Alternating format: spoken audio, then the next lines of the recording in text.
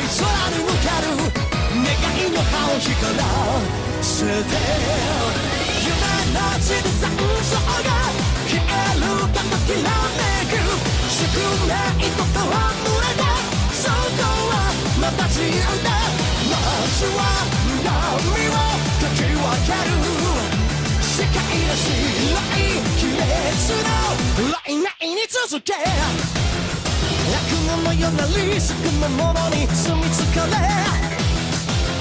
自分だけに見えてるのかと震えている巡り巡った因果の効果踊り続けて嵐の中空に向かる願いならけるのよ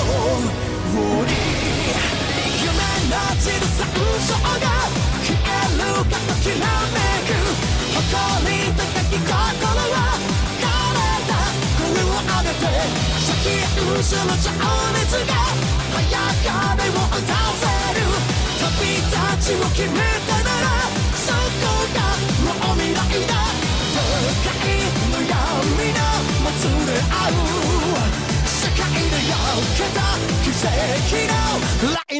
Hey everyone, and it is episode 90 of Unlimited Railworks this week, Video Game Choo-Choo's anime podcast. 90. 90. That is, I still don't know. How many episodes did we do at the beginning that were, like we were doing it, were we doing it week to week, or were we doing it monthly? Monthly. We were doing it monthly, so and then we were like... Even more. We have too much to talk about.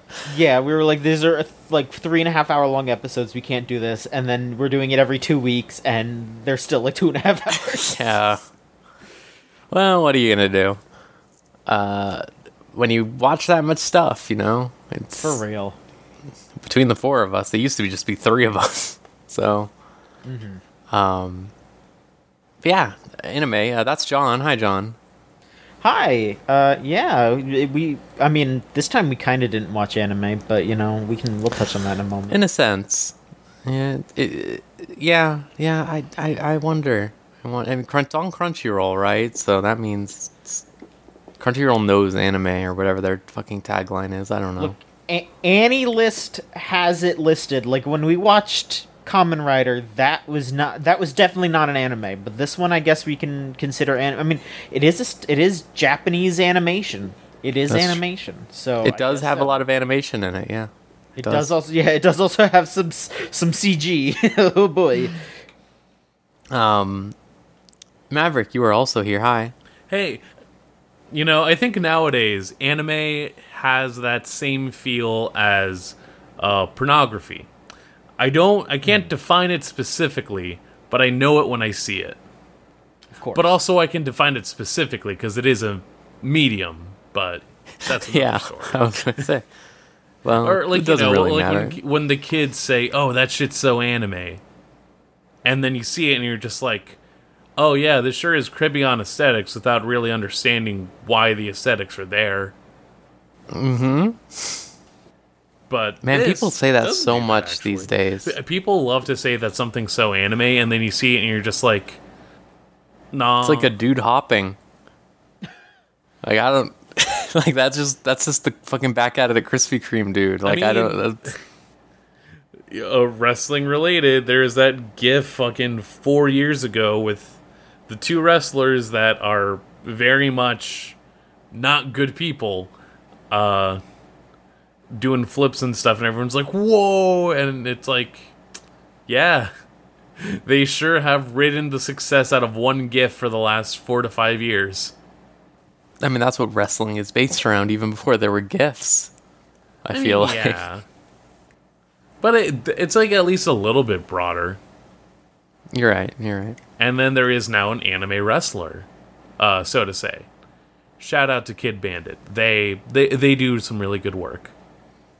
I respect it. I don't think I've ever heard of them before. Are they like brand new? A little bit newer, and they've definitely leaned into like, I'm literally being the protagonist of professional wrestling, but in a way that's very, like, I'm like doing it in a way where the amount of confidence is very much needed. in the reality of being a trans wrestler on the current scene. And the support that they get is phenomenal. Well, that's very good. I'm glad to hear that. Yeah. Really good hair, too. Like, they got full-on scene hair. And fucking I'm looking them rocks. up right now. And I can see that. Wow. That is really Yeah. good hair. Holy shit. Right? I respect it. I respect it. LV, hi. You're also here. Hi, LV. Hello. How's it going with you? Do you have any musings on the universe at large? On the universe at large, that's a big question. It is, isn't it? I saw you talking about you were doing video essays or something now. Is that Unfortunately, true? yeah. Not really related to anime per se, but if you follow me on YouTube, I might say something insightful about anime at some point, but that's not necessarily the focus Yeah. at the moment. But hopefully, just more stuff in general, talking about like film and just media in general. Right now, focusing on a lot of Filipino media and how that kind of relates to with the socio-political situation. I think that's important to talk about. Absolutely. But like not a lot of like anime YouTube is very scary. I mean, because Yeah, it crosses. it's If I have to talk mortifying. about that, it's vile. It's because it pretty much crosses the same line of anime Reddit, anime. It's all bad. It's not all bad people, but it's mostly bad people that are sadly going to be the first things you see. But deep down, you will find some interesting opinions like ours that are not normal. We're not normal. I don't think we're normal. But not vile, at least. I don't think we're vile people. Well, I think I it helps, hope not. It helps that we are somewhat well-rounded. Somewhat I able. saw a thumbnail of like Gigook. He's like, I'm taking a break. Like, what the fuck is happening? Is it that bad that someone who I don't has know, like dog. He got- just needs to take? He's too busy getting married. I'm not gonna think about it. Scary community. We have this is sadly medium with a very scary community, and I do wonder how we talk about many times like the fortune that like younger generations have when it comes to anime being more accessible, but that's also now like in the question of like something like Crunchyroll being insane and getting rid of the free model. I think it was Crunchyroll, right? So I don't know what's going on there, because that's like a very accessible viewing point for a Yeah. lot of teens to just watch stuff without, resorting to other methods. But God, that's such a problem. I can't imagine like you looking at like someone just looking up like Boku no Hero on YouTube, and then you get some insane like reactionary. Yeah, like some Person- culture war, weird. Yeah, like insane bit, like yeah, what is going absolutely. on, right? Like they literally just wanted a dumb AMV or some cool fight, right? And then instead of getting dumb AMVs or stupid like cool fight, Naruto AMV, Linkin Park, Numb, right? You get those You're gonna get TikToks. some horrible dude's opinion piece on something that didn't need to be said or posted, right? We need to bring that back. We need to bring back dumb AMV, like not well-made AMVs, like just bad AMV. Like, where is that? That's not. I don't see it anymore. People are too good now. energy to post Everyone has a video AMVs. editor now under OS by default, and now you can just make a good video. We need to bring that back. We need to bring back the art of bad AMVs. Bad shipping videos. All that energy is going into like pure time. skits about like, oh man, what if Netflix and YouTube were people or stuff like that. No, I've seen those. I've seen like those chibi. I don't know what they're called, but there's like various avatar makers where you can make a little movie. I've seen a lot of those. Yeah. That's also a very scary world. The AMV But that's how people do energy. their ships instead of just writing fanfic now. It's so advanced. I can't imagine. It's all I was in- not that cool It's and all in neither that Roblox skilled. High School. I really feel like we need to destroy the algorithm. Yeah. That's what yeah. I've just been thinking a lot recently, because I was thinking about how I have a friend who is super big into the AMV scene, has been since Sure. I met them when I was like 18. And Mm-hmm. they talk a lot recently about how like they have to either go to Reddits, different subreddits related Sure. to things to find AMVs, or more grimly like 4chan. No. There's just no way to one has to do- actually like no one should do find that. this stuff on YouTube Right. Well, because they it's like can, if they want some decent AMVs from a guy that had to go make them for a friend's band, I can go ahead and link them. Because not to I toot mean- my own horn, I made some pretty decent AMVs. I'm sure they're very If they're cool. taking a commission, It's the easiest way to learn montage film editing, especially yeah. actually trying to figure out like a beat to it, because that's deceptively hard. bizarrely enough, I would think too, like, you know, a convention still being a weird place of like they don't know what they're doing in regards to like, are we remote or are we in person? AMV contests are still a huge part of like anime conventions, at least in the U.S. You know, and that's an interesting way to find out like video editor names and the people who submit those stuff. Sincerely, if they just want to find an AMV, but again, those are good AMVs. Assuming they're submitting, they're like decent, right? And then I don't know if anyone sincerely submits a bad one and then people just play it. Like I think about that a lot. I never sat in like an AMV contest panel. I wonder if that happens. They just play whatever's submitted. I don't They know do, if they actually yeah. care. Yeah. Oh my god, they don't Well, actually care. Okay. It insane. depends. Well, It yeah, really there you go. depends on the type of panel. Like Just if, find if the it's list of people who submit at AMV contests at cons. That's like, another way. I'm thinking about what I know from, again, my friend has been making AMVs for like 10 years now or Sure. something. And it's like, from what I remember, it's either like they do like, you know, when they have concerts at night or whatever that go on for a lot of hours, like one of the nights will sometimes be an AMV night you can go to Yeah. also. And then they just play a bunch of AMVs and then Yeah. they judge it afterwards or whatever. Or they just watch them all beforehand and then like, you know, select a beautiful set of Naruto and Sasuke fights for everyone to enjoy. Everybody think they're gangster until they see Naruto Animal Life become AMV. It's really cool though. It's really Is the cool. thing. I love the really cool like when they put the black and white filter when he's going QB mode. You know, it's like, whoa, all right, let's fucking go. There's a reason Dark Urkel Tribute goes hard as it does. It's true. Fucking Dark Urkel Tribute. Fucking All right, we're Fucking Dark We're Jeeves. talking about Dark Urkel Tribute. yeah, we're fucking up. I'm sorry. No, we need to go back. I wouldn't say fucking up, but I feel like We're diverging. Dark Urkel Fantasy. Yeah. Okay. So yeah. Anyways, we watched Thunderbolt Fantasy.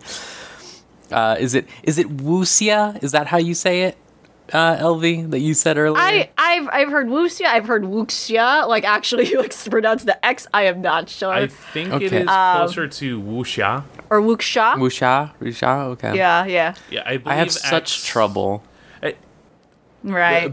There's a reason why I put a specific pronunciation guide. I know. I was going to say. Thankfully, we don't have to worry about me bungling too much further because Maverick did assemble a pronunciation guide that we can take a look at.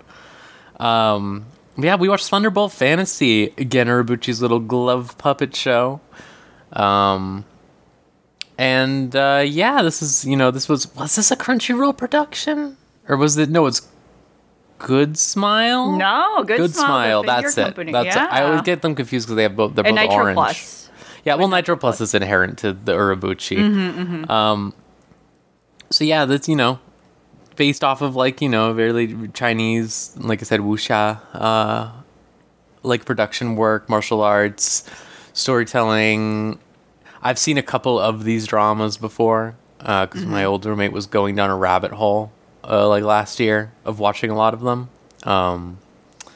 And it's really an interesting sphere, but I think it's even more interesting here because you really don't see anything like this. That was always the thing that I thought about this show, is just how unique, how like individually unique it is in its medium and sphere of the modern era. Like there's just not a lot of puppet work in general these days.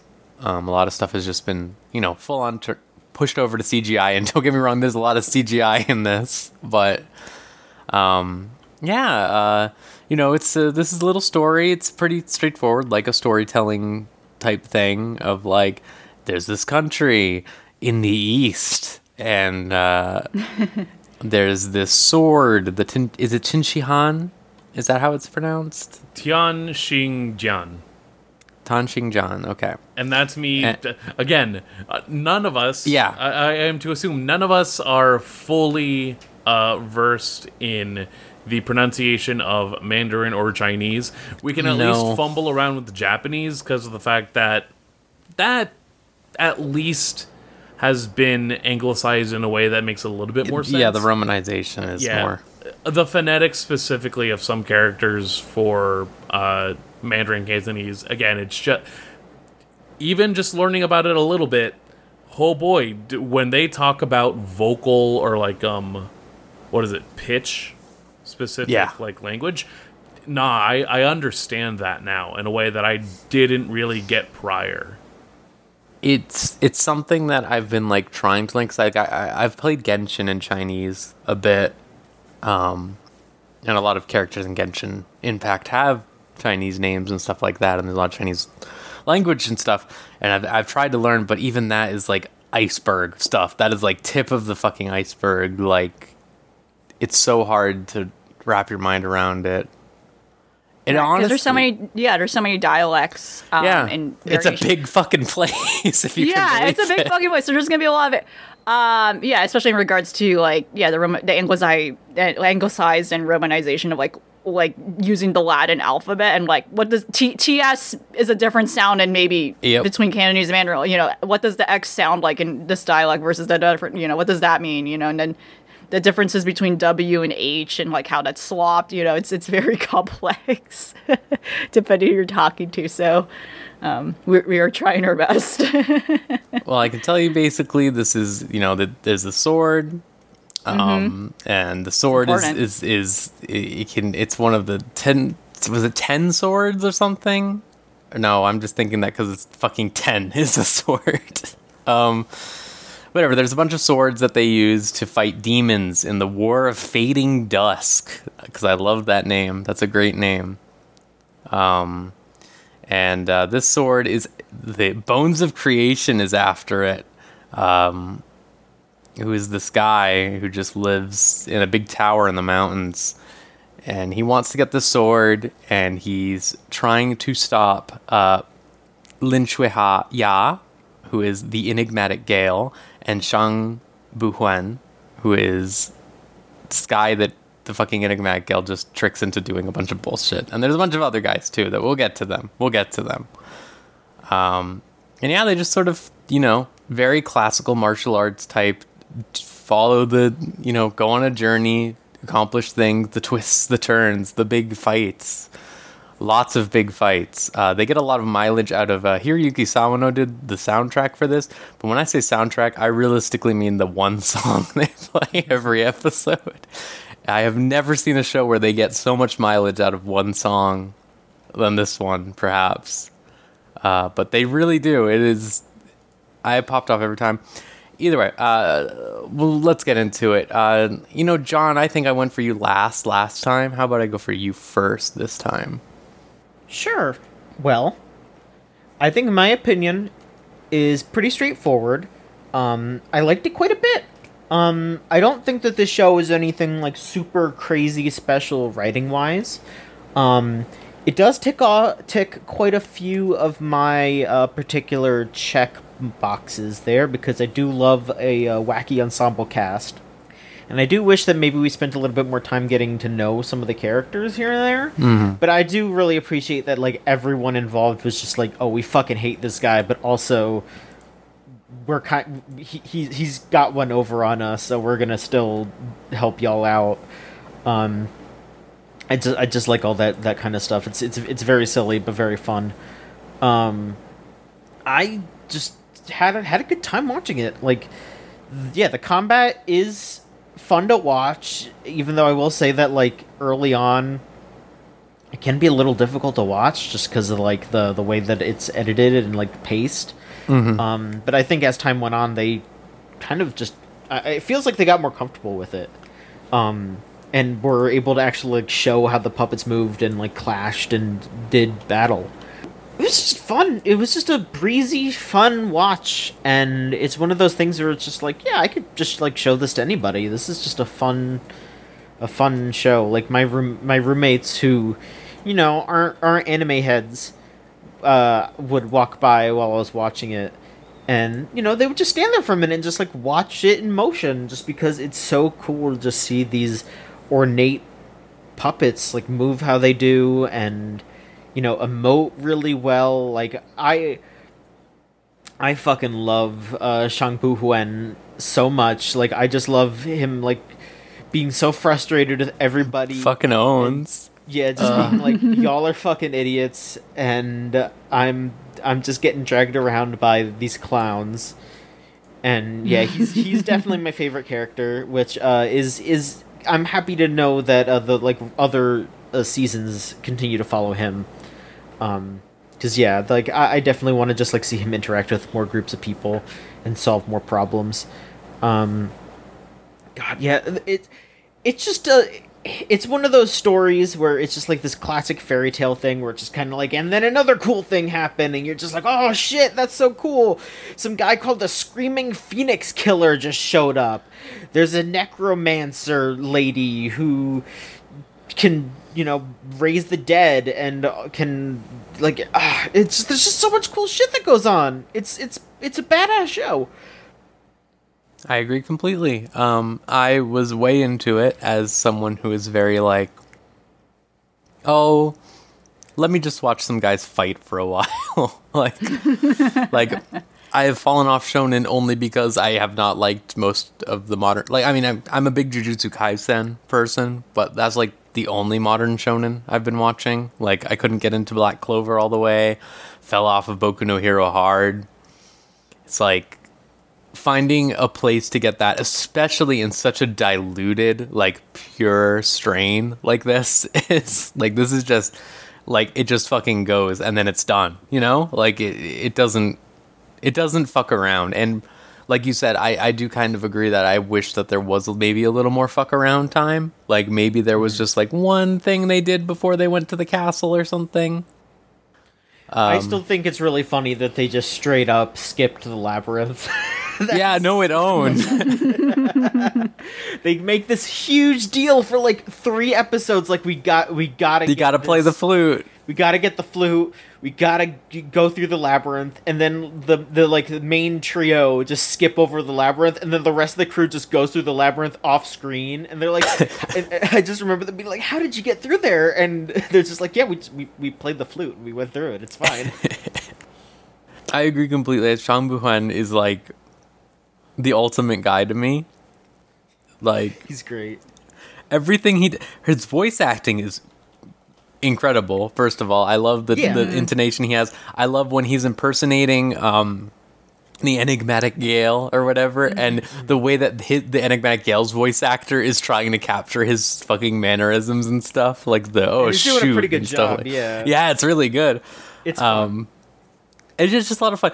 I think like I was able to put up with a lot of the. I think you were saying this, Maverick, yesterday or maybe the other day, about like how like the drama feels a little bit contrived after a certain point, or like early on, like the first few episodes or what have you. Somewhat. Like it's more so the fact that there is it is very dense. I think something that the anime does very well is that it does capture wuxia drama in a way that's more like it feels like you're watching a play. But then it is also when you account for the time, it is like a 6-hour play. So some of those stretches of time can definitely feel just so packed with information that you kind of get itching for like people crossing swords. Yeah, I can definitely see that because there is a little stretch of time right there in the middle, especially. And I agree because it's like, I think like it is I think that it really does work as like a puppet show, like a play, like a puppet show type, like very simplistic, like expressing these ideas, trying to make things look cool. But I do think that there is like a certain aspect. There's just like, they lean a little bit too hard in the direction to just dismiss a lot of stuff away, like simplicity. Like what I mean is, they really want to be really simplistic, but then also just like give payoffs to things that didn't really exist like at the end. Let me pronounce this correctly. The fucking little is Soyeon Shao the spear boy? Yep. So him and Don Fei. No. Jen Sun No, that's Yun the- is. He's Right, Jen that's- Sun Sun Yun. Yeah, that's Right. his Yes. sister, Duh. Yes. The frozen wonder. Yes. Because Jen. Right. Fuck. Yes. Right. So Jen and Don just get married, I guess, and it's like, okay, like, I guess you two talked 3 times. By association of you're not dead and you're not Shanghai. And I know that, like, I think, Shanghai is, in later seasons, I believe, from what I am led to believe. So it's interesting to go into there, but it's like, I would have liked to see a little bit more of Sun Yun Shao, of, like, the Screaming Phoenix Killer, especially though I hear that the first movie is, like, almost entirely about the Screaming Phoenix Killer. I felt swindled about the fact that this was a Nobuyuki Hayama character, and I did not hear any of his screaming. He was really constrained in this role, like, extremely. That is how Urabuchi fucks me. That is how he tries to fuck That's how he me. gets you. It did really feel like I thought it was fun to have the Screaming Phoenix Killer, like, exist as this weird dude who's just like, I love killing. I don't know. Like, not really, like, entranced by it or anything, just like, this is what I do. Always a fun type of character that I tend to like. But LV, what did you think of things before I get too far ahead of myself? Yeah, I love this. This was something I kept putting off actually sitting down and like watching. Yeah, me too. And then I'm glad now I got a start of it because it's like in 4 seasons now. That's great. Good for it. But, like, I remember when I first heard about this, like, I think when it freshly did come out, and it was, like, a big deal. They were doing a whole, like, tour with their puppets and just showing it off at, I think they did show up at one of the North American conventions, too, stuff, and promoting, and, like, people were, like, really interested in it, I think. But otherwise, it sadly did not get a lot of attention here in the States, but otherwise that doesn't matter, right? It's on another season, and it's doing well in like Chinese regions and in Japan, from my understanding. I do really like that. Apparently, it got made because like Urabochi was just like at a convention as a guest of honor and walked by their booth, saw some cool ass dolls, and was just like, "Oh shit, I gotta make something with y'all." Absolutely. Yeah, like he saw, I think, the studio the workshop of like who actually makes the puppets, and he's like, "Hey, you, let's do something." So if you actually see this, if the workshops like other work, they very much wanted to make these puppets look more aesthetically like anime, to kind of make it more like akin to like what Japanese audiences are more familiar with. So if you see their other puppets, it's more stylized to like traditional Chinese art, where in this case they very much look like the Thunderbolt Fantasy puppets look like, what was it, those dolls? I forgot the name, but like a lot of those collectible like ball jointed dolls. that's what my main thing is, like, oh yeah, they look like those. But yeah, when I first heard about this series, my mind immediately went to Thunderbirds, which was the British sci-fi mech series, which for a lot of people don't realize how much of a legacy that had in a lot of in direct ways. I never grew up with it. That series is fucking old. That's from the 60s. But I remember seeing just bits of it, like here and there throughout my life, and just being so astounded by it and just the artistry of it. And in that case, they used marionettes. They're not glove puppets. So it's very interesting how they were able to like hide some strings and like those puppets were far more intricate too, because of that. I think they called that genre specifically because that's also like a dedicated studio and a man like doing like a bunch of those shows. It was literally just one person who's like, I'm gonna do all these, like same with Thunderbolt Fantasy. It's like it's like one workshop just doing all this. No one else is doing it. It's so interesting. But they called it like Marionette Nation. Marionation. It looks like Mario Nation, but it's like they're trying to say marionette plus animation. But I thought about that a lot, and it's like such an interesting like gap between these two series that nothing like that has happened since in the West. I mean, you have like a lot of the Jim Henson stuff, like you have like the recent Dark Crystal, you have the Muppets, but it's not the same, right? It's like these are like smaller. These are really only mobile with your hands, like things like the Muppets require body acting, and in a way that makes it a little more it's still a hard art. But it makes it more accessible to be able to figure out how to like, not only, they're making these puppets from scratch, right? And like to figure out how to like articulate them in such a way that it will be effective for the camera and how they end up planning on shooting these things. And then to add on the effects is incredible. It's very fascinating.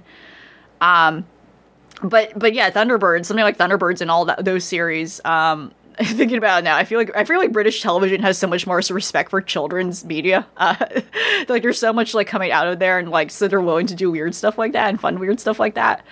But like even as far as the 60s, like there was something very intricate happening here. And it's cool to see that continue on in something like this. But it would be nice to see something like that in the West again. That'd be very fun. But yeah, but as another flashback, I clearly recall Nickelodeon in a very dark time period for Nickelodeon when they too were also like, you know what, we should have a little more live action programming. Which, not to say Nickelodeon has always had that balance between live action programming and cartoons, but they had a lot of they had an era of really bad shows. And this is like already like I'm like past my teens where I'm probably not watching Nickelodeon as much as I used to. And it's not Thunderbolt Fantasy, but there was another Wuxia puppet show that they recut and dubbed over called Wooland Warriors. And I'm saying that and wondering if anyone... Man. I do Yeah, and it's made by the same workshop. I don't know too much about it. Mostly all I know about it is that it's like for the most part lost media. Because it was so bad that nobody saved it. It's so bad no one saved it. Yeah. But I'm just thinking about it now. It's like, wow, okay. And then now I'm here watching a proper show of this. But wow, yeah. But that in itself is a different show. That is like a different show that that the puppet makers also made. That yes, they made some sort of bastardized dub of it for Nickelodeon, and it didn't last as long. But I'm talking more about things that are connected to the series beyond the actual series. Like I said, I just love this series. I love all the layers to it. I think I was like talking about like it's so interesting how this was shot like a daytime show. It's like the frame rate is so high. It's kind of weird, but I think it makes sense for it. I think it makes sense that they really wanted to capture like every detail, like the fucking fans blowing into puppets off screen. I think about that. Their hair is constantly blowing. I love it whenever there's a shot of their little ass feet like walk. It's just so goofy to me. It's like, no, it's so silly. And like they gotta show them running. Like it's so good. It's just there's so many charming, cute little details about this show. But yeah, I agree overall, like it really is the artistry of this show that holds it together. Like, I agree, like, I think there's some issues with it in regards to the story and, like, how they paced it out. We're like, I wish they could have developed this further. But, if you think about it, if this was, like, translated into, like, an actual, like, Taiwanese soap opera or live drama, like, it would be fucking long, right? It would be, like, the episode would be, like, so long. In a lot of ways, I think that would not be efficient for them. And, like, with this being the first season of something that was experimental to begin with, this is super impressive that it otherwise, like, holds up as a whole, right? Mm-hmm. But right, there are a lot of parts to it where I think like it was very intentful with, again, in a very soap operatic way, like, oh, we're gonna have a cliffhanger here, or we're gonna intentionally probably underdevelop this thing or this character because we hope to make more, right? And not always that's a problem, and that's a huge risk, but ultimately they're here now, right? Making more episodes, right? But to me, that is, like, a little familiar with, like, again, a lot of Asian dramas and just certain, like, story structures I've seen and experienced where it's like, yeah, they're doing that thing. Like, yeah. But Yeah, overall, nonetheless, I think this is an awesome series, and there's nothing quite like it in recent years. Doing what it's doing. When these fucking puppets die, and like these puppets were doing fatalities on each other. Oh my fucking god! It's Are you just kidding so me? insane. Spitting out blood. It's so When cool. It's just so absurd. when Yao Ming got his fucking rib cage, just like It was so good. Okay, in general, episode 11 was like the most I've popped off for an anime in a while. When he fucking just goes, when he picks up the sword and he goes, "This is just a fucking stick painted." Like, what the fuck?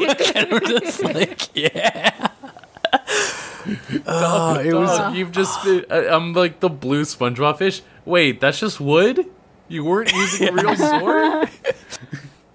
Oh my god. It fucking owned so hard, and then Unlimited Blade Works ass motherfucker in the last episode. I was just like, you say that. You say Yeah. that. Junichi Suabe, also the voice of Archer. I was gonna say that he really did use his fate pull to bring in that motherfucker. God. I do love the necromancer woman as an antagonist, even though like from the beginning she's like a twisted woman that they decide to like recruit. Like she's fucked up. And they're like, we could use her. Let's and then they're surprised she like double crosses them. Which is just like, okay, she's insane and I love it. She's iconic for it. I have a feeling she's like she becomes a recurring villain. She like elevates to like a higher status villain, it seems like, in later seasons in some way. She's a necromancer. She won't fucking die, of course not, right? Or like she won't die right away. It's not immediate. But she's great. She's like a great twisted little antagonist. I think all the characters like are just well rounded and like fulfilling what they sell you to what they are. Right? You have like again, Don Faye, who's very much like. Here's the like innocent female protagonist, but she's also like very. I appreciate how very much upfront she's like very self-sufficient. I think that's great. I think it's great she wasn't like she didn't have like what I feel like were a lot of female characters like of her type and like appearance, like, oh, she's like innocent and she has to be like carried a lot, right? They didn't need to force her to like a damsel in distress arc before she like transforms into someone who's like a formidable fighter, right? I feel like that happens a lot. Mm-hmm. She has to have like this, but she didn't. She's pretty like, okay, I can fight and I can beat people up, and she's like pretty much on the same like level of like everyone else who like is capable of combat, right? And I appreciate that. All good characters. Great. Whenever the music kicks the theme song. I think I said the one song. They fucking got it. Like, they just... they were like, Sawano, can you make the song? And he was like, oh, I got you, buddy. And it plays every time. And it's right every time. Yeah, it's fucking great every time. I was going to say, with regards to the women characters, that was the entire reason this had been on my to-watch list, despite my... trepidation with Mr. Urobuchi. Sure. Yes. And surprisingly, it did not happen. Yeah, because I was hearing like, from what people were saying is the man is having too much fun to remember misogyny, and I believe that is true. That could be 100%, because the whole thing just looks really fun. All of it. Like, it just feels like they were like you can feel, I think, in a lot of shots, like, especially in the opening when they have them make all the cool guys like poses and everything, you can feel them being like, oh, okay, wait, no, you need to move him a little more to the left. Like, he'll look they're cool. literally just on like a rotational plate, and they're like, how do we make this look as cool as possible? And it's like maybe against a green screen too. Like, what effects? The guy putting in the effects. Like, what background do you want for him? Yeah. Oh, that does remind me. I take one umbrage with one thing in particular. I think I love the show a great deal, but I have problems with one thing. It's definitely not perfect. And that is the fucking puppet feet in the opening. Every time they showed up, I was like, get the fuck out of here with those. We don't need those here. There ain't no feet in this series. Get out of here.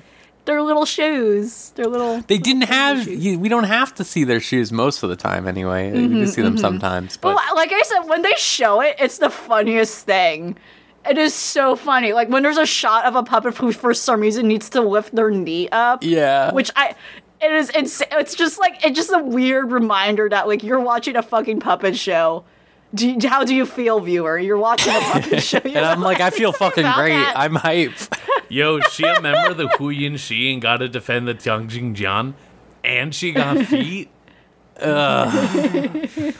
She needs a fucking guard for those feet. Not. Oh yeah, she keeps showing her She feet. was in the yeah, water. too. That's why she's a twisted woman. She is a twisted one. But no, I really did like this series quite a bit. I'm impressed by how much I liked it. Like, I ended up watching the first, I think, 3 episodes at a friend's house, and I remember we had just put it on just 'cause, like, oh yeah, Rose has to watch this for the podcast or whatever. And I was just like, yeah, and then I put on the episode 1, and immediately I was like so hype. I was like, this is so fucking good. Friend of the show, former member Trixie, was complaining, like John was saying, about some of the like visual errors, but I do think as it goes, it does get a lot better about it. Like just the overbearingness of it all. They learn how to use the CGI a lot better. Though I will say, for as much as I love episode 11 and 12, there is a lot of like whack CGI with that last demon, where it's just sort of like, I'm like, yeah, this is fine, but. Yeah, I think it's very apparent. Like once you get into the flow of the series, like it becomes a little too noticeable, and I think it's very apparent too that, at least from my perspective, it's like clear that I think they're using it a lot as a crutch. Yeah. And where they're still a little not that confident yet about the puppets entirely holding up a scene, etc. But like, no,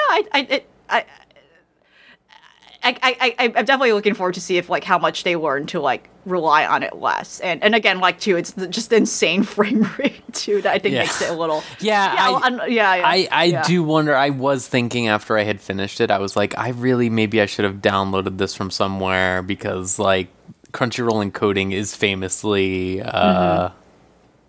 let's say, less than ideal. Maverick, did you have anything else you wanted to talk about with this? I know I just sort of like hopped in for a little bit with you earlier. I don't know if you had anything else you wanted to talk about.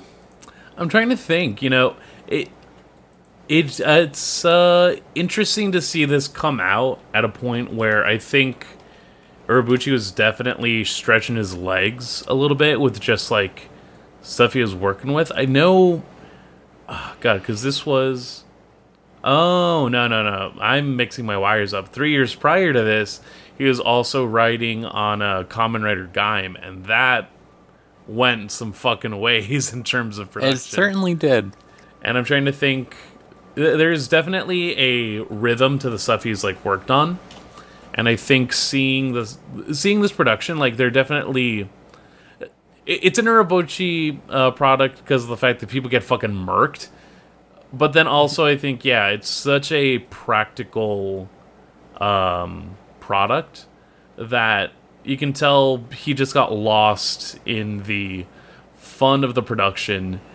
Yeah, it's very whimsical. That's what I've been thinking about it. Is just it has such a degree of like I said, they're having fun with it, but just like in general, like he doesn't get caught up in his own tropes or his own like this ends on a good ending is what I'm like going for. Really, like does anything like really truly bad happen by the end of this? Like I can't think of anything like nihilistic like a lot of his other works. Like I think about like Asaya no Uta or something like that. Like it's a hero / action story that ends on a generally like here's a conclusion.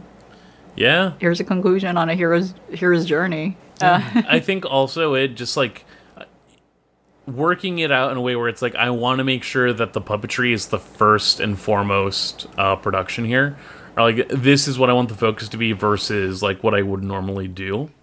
And it definitely shows just because, you know, even seeing it in the comments, because what's my favorite thing to do? But like people like joking around about like, man, like what I'm expecting Elmo to show up, and it's like, There is definitely a perception of puppetry, at least in the United States, where, mentioning Thunderbirds, which I did not realize actually was its own puppet-based medium. I just knew, like, some of the live-action stuff later on. But also, like, you can find all 14 episodes of Wooland Warriors. I just found that out. But alongside that, you mentioned Nickelodeon. A lot of early Nickelodeon was so propped up by non-Muppet puppetry. Shows like Pinwheel and Hocus Pocus, I want to say. Like, so... Cousin Skeeter later on in the 90s. But, like, and Mr. Media, of course, in, like, the early 2000s. But, like... Yeah. So much of the use of puppetry was there, but in a way where, like, the things that they would want to do and try to get the messages across, like, for example, a show in the 70s called Vegetable Soup, that was maybe the one legitimately good show that tried to tackle racism and inequality, of all things, but people got so hung up about these very rudimentary puppet designs where it was, like, elongated cloth body with like physical hand motion and then just like obscure head focus. The thing that works for Thunderbolt Fantasy is the fact that they are visually appealing puppets, because that is such a thing that like can turn people off, I think, which is unfortunate because there is so much that the medium can provide and so much that the medium can do. But it's one of those things that you can really just get caught up with the very nitpicky details of it. Definitely. Yeah, I think, there tends to be still, like, a very kitschy association because also, like, I don't know the history of puppetry in the United States. I'm not sure. There probably is maybe some sort of...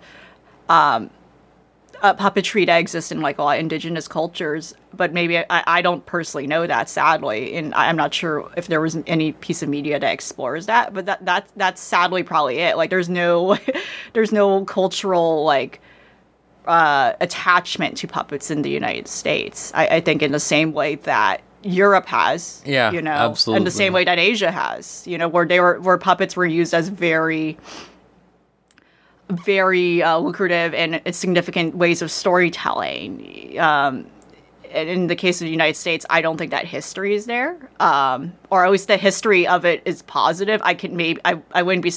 Actually, now that I think of it, like, I'm sure puppets were used in minstrel shows, and sadly that is a very negative thing, right? It's associated with kitsch and, like, lowbrow things. And again, if there's like a richer culture there, especially within indigenous cultures, I sadly don't know. But, it sadly has been lost in mainstream thought.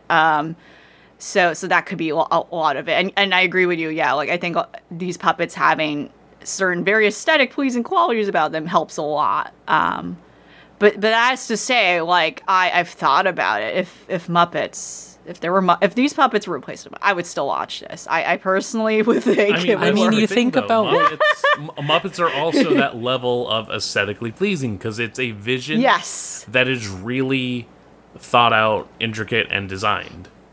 It's also, that is to say, the Muppets like have an established universe. They have established rules, and whenever people talk about this but Muppets, what if this movie was this but Muppet? People get it. But then if you just talk about something outside the context of Muppets, like, I think people have a harder time, like, reckoning with that, right? And like, Muppets do have, like, rules and, like, a history they've established with what they are and how they work, and both the comedy and the rules of storytelling they work with, that I think you'll know how to work with and improvise around. Whereas for something like this, right, it's still very unfamiliar to some folks. I think that we could have had a parallel reality where after all those Muppet movies in the 90s that were all live action, right? Like, we could have gone somewhere, I think, but we're far too off that path now. We can never go. Was trying. To bring it back. He was trying to the very end. He really was. I mean, like, Defunctland had a very good miniseries on it where a lot of those later ideas there's something Yeah. there, you know, like the storyteller, like some of these other things, but it was just a matter of not trying to adapt the medium in a way that felt like it would always be around, rather than seeing how exactly the medium could be used in a new format or in a new direction, which, you know, the thing that made his specific form of puppetry in the States work was the fact that it was puppetry with the concept of the television in mind. Yeah, I think it's like heartening to see like a lot more practical effects being embraced again, like in film and television and a lot of things. And so we're seeing a lot of puppetry work there. But I think it'll be still like a long time, I think, for something to be entirely like puppets, like, you know, like 100% puppets and not like 5% puppets, you know. Yeah, a lot Here's of a character crutching, that's yeah, like the crutching we're seeing here, even, right? Like the relying on CGI. Like, yeah, there were clearly parts, like in like the running sequences, for instance, where they clearly like photographed the puppet to be mapped as a digital puppet, and then, you know, they animated it digitally, right? That I noticed personally, like. Yeah, like I think it'll be a long while before we get there again, you know, if at all, right? Like I'm not sure what that would look like, especially for an American series. But yeah, especially in the current animation sphere in general, I would say, which is the most likely place you're going to see it. I feel like we are there are people doing good work. So don't get me wrong. Right.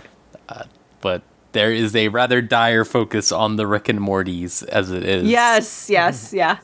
A certain aesthetic that I think no one wants, but has to deal with. Not even just aesthetic, just structural sensibility. Oh yeah, structure and comedy. Yeah, absolutely. Very, very one specific bit. Very stoner humor, almost, I would say. And in a way that is even different from the way that stoner humor was, like, I'd say 15 years ago.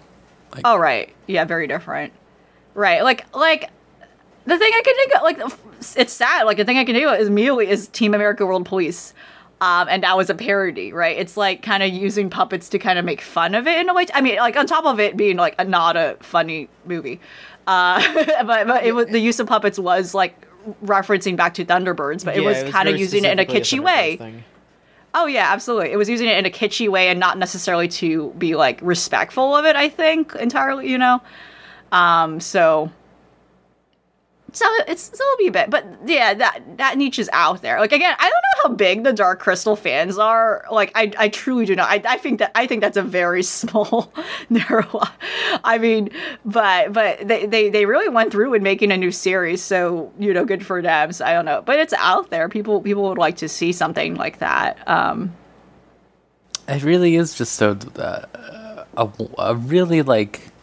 I was really curious. I didn't end up looking into it, but what I kept thinking was I wanted to look into to see what the like Chinese, not market, but like what the medium is looking like over there for this stuff. Is there something like Thunderbolt fans? I saw a few things when I was doing a cursory look, but I'm curious to see popularity and stuff like that, because I imagine there is probably, just like there is in Europe the same way, that there's probably just a lot more like just literally physically practicing people out there just doing it out there in the city or something.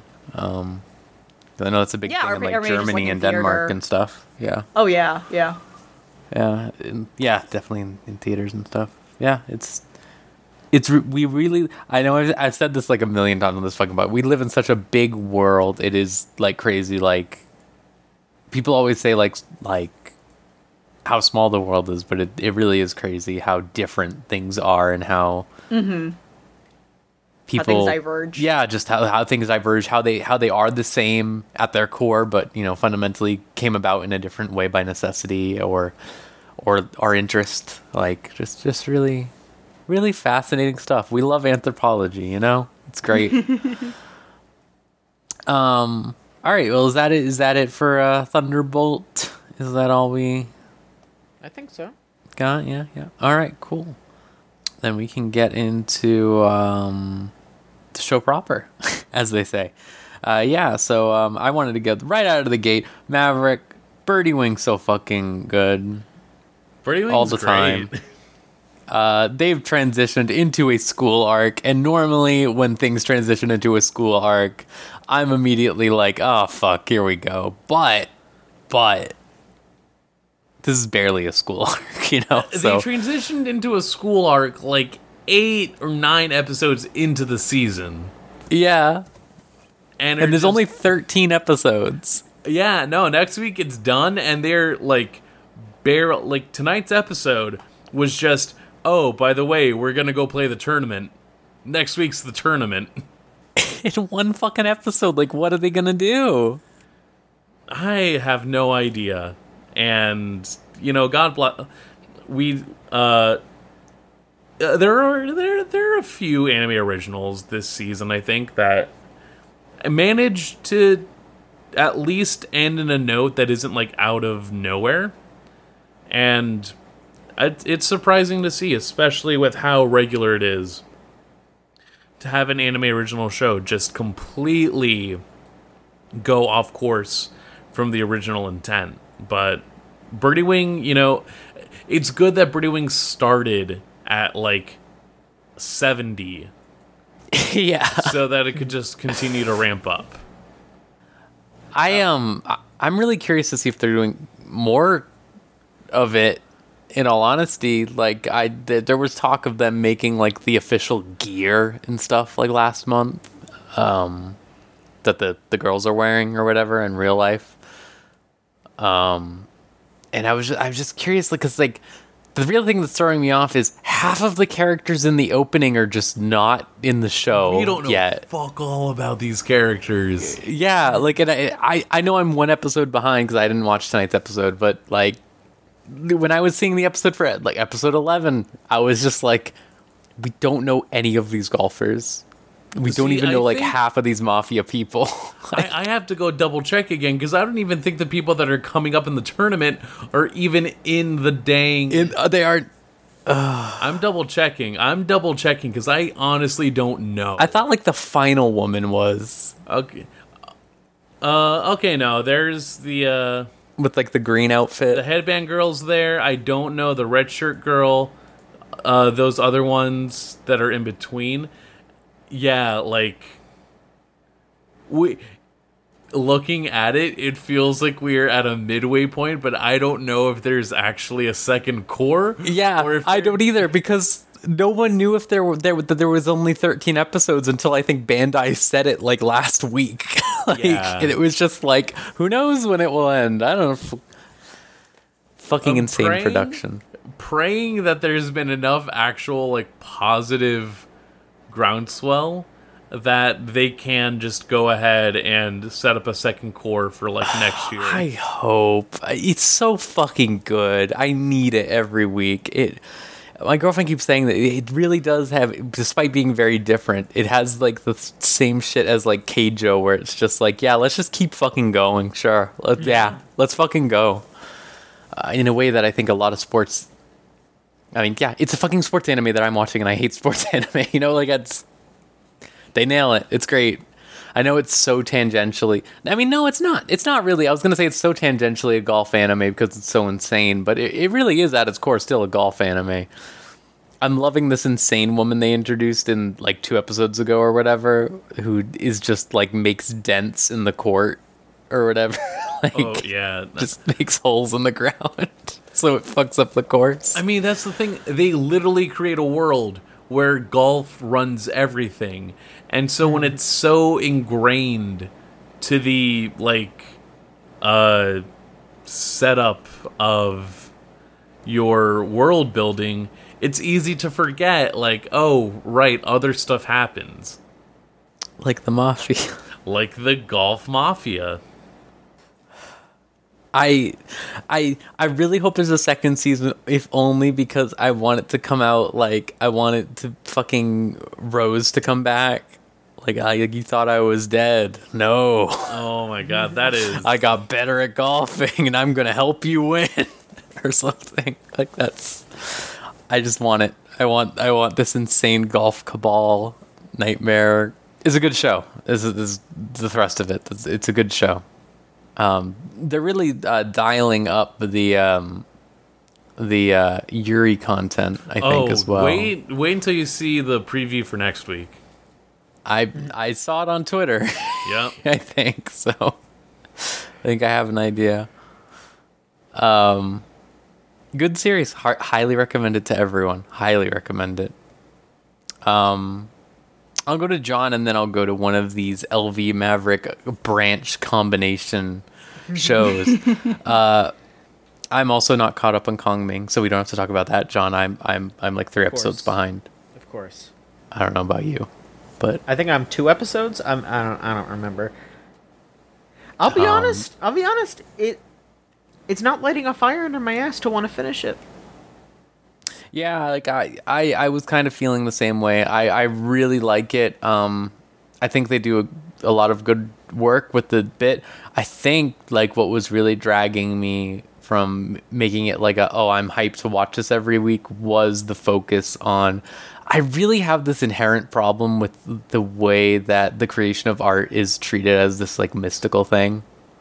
I talk with my girlfriend about it a lot, but like it really is that show like going into this thing of like, but you need to find your voice. And I always just take a lot of umbrage with the way that they remove everyone and their art is built up off of the communal experience they've had with the help of everyone around them. Like no matter what, it's always based off of like art is iterative of like past works in some sense, like not directly, like it's not a direct clone. It's just, it is built off of it. That's just how humans build their thought processes. And to dismiss it as this like weird metaphysical, like spiritualistic thing just always rubs me the wrong way. And they were really doing that for a few episodes. That's You're fair. right. You're right, but I will say, I think selfishly, a big reason why I'm kind of falling off of it is just like, where's Kongming now? He's like, that's what I was going to get into too. Is Kongming wasn't there, and they were only focusing on that. So it was like this thing where it was just like where's my boy? Like he said he'd be here for me, and he's not. Yeah, it's just like a big part of why it was fun to watch was because it was goofy, involving him with the whole structure of the show. Like it was like he was showcasing her natural talent, but he was also like, oh hey, I also did this wacky thing to get people to see you. And now like, it's good on the whole that she's doing stuff on her own, but it's like, I want to see goofy shit, and her succeeding isn't goofy. It's just like she's like just doing a good job, and I'm like, I guess I'm happy for her. I guess I don't know. At the end of the Hanamin episode arc, or basically, when he fucking shows up and he takes off the mascot outfit and he's there, like that was like the most I had popped off for that show in like episodes because he was back. I was just like, fuck yes. Here he is. We should have had this like every episode, like when he's hiding behind with the little branches by watching Kabe rap or whatever. Like that was like good. It's just like I wanted to see more characters introduced, but it was like they introduced more characters at the burden of removing Kongming, basically. Yeah, absolutely. I think they're going to announce that fucking season 2 though, so. I mean, I'll be like, again, I'm gonna be a little mean here, and I'm just gonna be like, what is season 2 gonna be? What are they gonna do after this? You know, he's war. I mean, this is a manga. Yeah, there's plenty to depth from the manga, and I know, but is it gonna be actually interesting? Is the thing, because it's just like, I want to see if they're just gonna keep following her music career.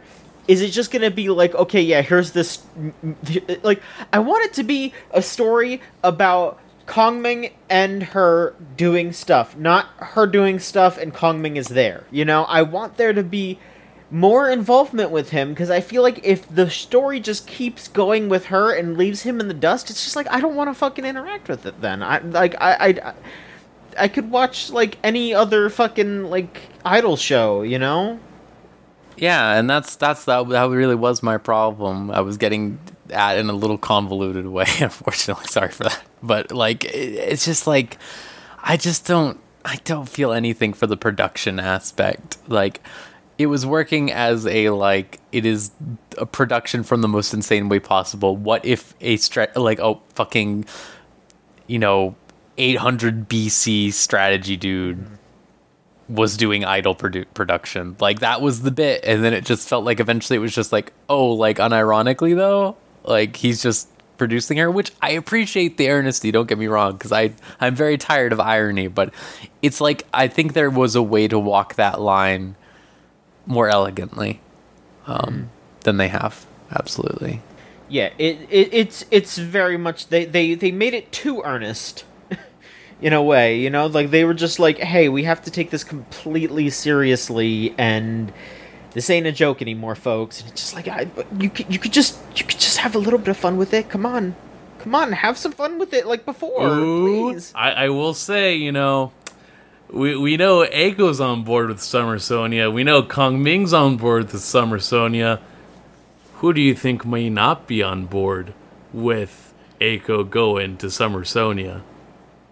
I guess we'll find out. Lubu, and he comes in on his fucking horse. Yeah, exactly. Well, Shang Buhuan, what are you doing here? Yeah, hang on Okay. a second. Oh, fuck. Wait. Okay.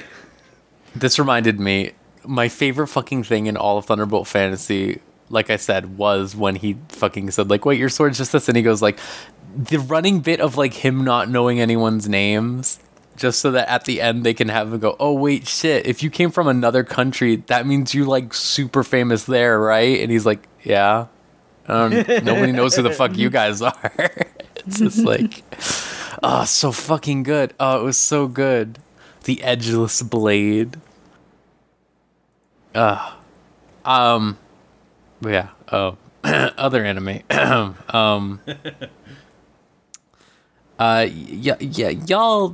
watched Aharen. Yes, we did. Mm-hmm. In the end, would you say it was worth it? The Straits have won. The Straits have won? Let's Okay. fucking go! Wow. They finally won? After so long, after being humiliated and shamed and ridiculed and persecuted, heterosexuality has a platform. And more people are saying this. No, it was cute. It is a very cute show through to the end, and it definitely had its problems in the middle, but it surprised me how much I actually got invested with Raito and Aharen as a couple. I was personally surprised they, like, really just ended with that, too. Like, because it's something that's, like, ongoing, and, like, I wonder if, like, are they dating in the series as is, or if they're still not, I was surprised, like, how they just, like, where shows like this tend to, like, leave it still open-ended, and they're like, no, okay, they're gonna have, like, a blatant, explicit confession to each other, and it was actually, too, like, kind of very, touching and, like, heartwarming at first, where, like, it was, like, actually, like, 2 episodes prior where it happens, and then they like, leave you hanging on it for a bit, and you're, like, kind of stressed out and tense until the end, where it's like, is he gonna respond? Like, what's gonna happen here? So it was a little surprising that they just went with it as a very explicit, like, love confession compared to many other things with similar 2 character dynamics, like, will they or won't they things, and they just leave it open-ended, and it didn't here, which was, again, like I said, surprising. Yeah, I agree overall. It's just like, here's a cute show with a lot of pretty surprisingly funny moments out of dull scenarios. Here and there are jokes that just don't hit, and, like, a couple that were just kind of problematic, a little weird there. Specifically the fucked up teacher. I don't know what's going on with her. She has issues. She should not be in an environment teaching teenagers. I don't know what's going on with her. She's just overwhelmed by all that esteem, Yeah. Elvie, was it you that watched the fishing anime with me? Like, we both watched the fishing anime. Was it you? Yes, we did. Remember that horrible She also teacher? is fucked up. Yeah, I was just she's thinking an about that alcoholic. yesterday. Yeah, that was awful. Why is she just an alcoholic around her students? Just awful. Just awful. Why is she allowed? was bad. There wasn't like anything funny about it. It was just sad. Yeah, it was just like it was like miserable. it was uncomfortable. Yeah, it wasn't funny. It was just uncomfortable. Oh my gosh. But yeah.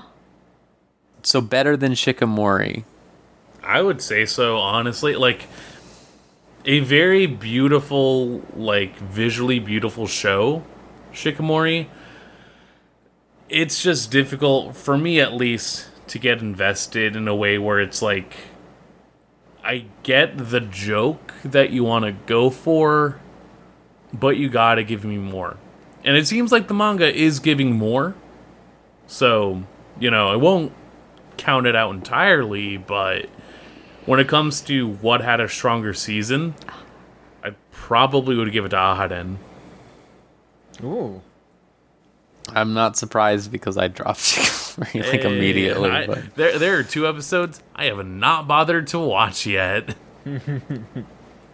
There's a Aharen plushie now for sale. I was about to ask That you you can about just- that. Yeah, Just you hang can out just with get her. that. Yeah, Similarly, yeah. just like the fucked up one she made, right? Mm-hmm. Yeah, that's sick. It's probably like her actually, probably not accurate to her size, but similar situation where she's very small, and you have to figure out what to do with her. No, it's not a Exactly 5-foot as they plush, unfortunately. Oh man, Of course. that'd be really good. Y'all watched Healer Girl too, right? Do you just want to go into that too? Sure. I figured why not just not hit these nails. Let me tell you, and I've mentioned this many times. I like musicals. I love musicals. I'm a Broadway freak. I love it. And there were many points, like, I had kind of mixed feelings about this series, but overall, I think this is, like, an excellent concept, and I'm glad to have seen it through and and for it to have fulfilled its promise of, like, completing. That said, like, there were some episodes I felt like missed, and episodes that I felt like were really good. And I think because I had particular expectations of this series as a musical,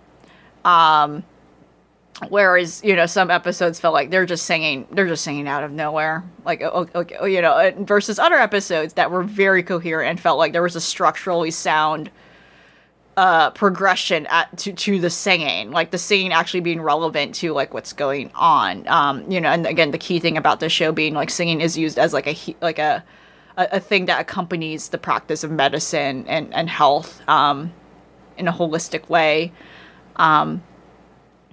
And I think the best example of this was the Halloween episode, where it felt like actually like a 30-minute musical, or like from start to finish. There's an opening song. Here's a build-up song, and here's like the big, like there were like each musical sequence was building up one after the other.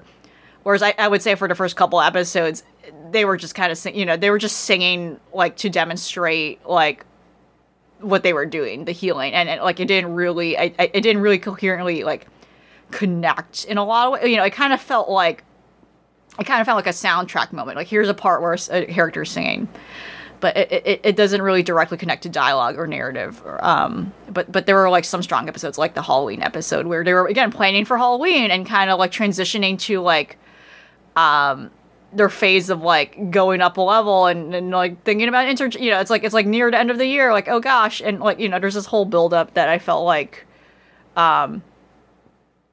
worked well. And oh my god, I don't know why that came up in my mind immediately, but the winter roundup song from My Little Pony Friendship is Magic. It was like that. It was like one of those like weird seasons, but yeah, like I think that's what it felt like sometimes. Like some episodes felt like a children's children's TV show with musical elements where there's a song that shows up, but it doesn't really. But here and there were episodes where I think like I felt like met what my expectations were more so strongly. Like okay, here's like actually a progression of like the music tying in with the script, etc. It's a fun concept. Like yeah, it took me a while to get used to it. Because I was just like, what is this? What is this world we're getting into? I think it could have done way much more, so much more. I mean, there like I think midway through is where the pacing and sense of time goes completely to shits. I think like because you have like the first half of the series of these girls like basically in a school, right? It's like a school, they're like school training situation. They're like still newbies, apprentices, and they're like, and then like now all of a sudden they're like getting an internship. Like one of them is like the end of like the last episode is like one of them goes to like America to study and fulfill like her like and it's like what? How like we like jumped 3 months ahead? Like like how much time is that? It's a little weird. Like where there isn't like a very coherent like trajectory of like these girls training, growing, like it was very weird. It felt like very inconsistent over like the speed of like time passing and us seeing that through. I wish to learn more about this world. Like, we're only see a microcosm of this working in Japan. Like, again, they go to, like, one of the girls goes to America in the last episode. And I'm like, wait a minute. They never, like, explained how this works or explored, like, how this works in Japan. Like, what is, I mean, in the USA, I would love to, like, how are, like, Americans reacting to, like the Japanese practice of it and see like our cultural difference, there were just a lot of parts to it that were undeveloped and I felt rushed. But yeah, like for certain episodes that work, it works. And like, again, the music is stunning. That's the point of the series. The music is great. And if it wasn't, that'd be very bad. Yeah. And when the singing starts, it sells it, right? I think it sells it well, but yes, in some parts more than others. Like that's my overall thoughts of it. And it's a wonder. It's like a wholesome thing. It's like nothing. Many points where nothing bad, like bad things seem like they're happening. And they don't. They actually don't. Like it's like shockingly like, like oh no, is this surgery gonna wrong? Is this woman gonna like lose her? Like is her pregnancy gonna go wrong? And it somehow all turns good in it. And I think it's my problem with it. Like the development of the girls and their growth across their apprenticeship to like going up a rank. It feels rushed. Like there were it didn't feel like they struggle. Like I'm not to say like a character needs to struggle and suffer to like for them to have character development. I'm not saying that, but I mean we're like I don't know if we've seen enough of like those hurdles and misses for them for this journey. There's journey of them becoming healers to be so smooth and justify it being so smooth. Yeah. That's kind of my issue. Like, I have very mixed feelings about this series overall, essentially, but more good than bad though. It is a very commendable concept, though, and I'm glad I went through it, right? But that's my thoughts on it personally. No, I would definitely agree. Like, I'm glad that overall it manages to stick its landing. It's not going too out of the realm of like what is promised. When it comes to characterization, that is definitely, I think, that's definitely a growing pain, and especially towards the end where there is this baked in sense of like drama where it's kind of just but like nothing bad happens. Nothing bad happens. Like, we're yelling our insecurities at each other because we're getting fed up that we can't do this. That was like a good scene. Yeah, no, very well done scene. Yeah. And I think there's enough that they hint at during each position where it makes sense. Like, oh, you two are good at music because one of you had the access to it and then one of you was already like trained. Well, you already have like your experience to our mentor, but you also have just like so much potential for anything else, whereas healing is like the only thing I have. Like there is a legitimate breakdown of what basically each person was like holding on to that was really well done, and I appreciated that. And the moment that, there's a change to the status quo where basically their mentor is like, oh, by the way, you're all expelled. And that leading into like, oh, we're going to take up internships. We're going to go do other stuff. I wish that they followed through on it, because then they kind of just go back to the clinic to continue training under their like that was master. So confusing. Yeah. And also, and like, the mentor also being cryptic, like she has something to hide, and then they reveal it, and it's like, oh, okay, like they keep building up to something bad or something that potentially has like ramifications to it, and then they don't follow up on it. I have anticipated this to somehow take a turn where like their mentor is actually just brainwashing people or something, like. Oh, I didn't think of that extreme. It is the pseudo-Christian undertones that Healer Girl carries that I just expected a second shoe to drop.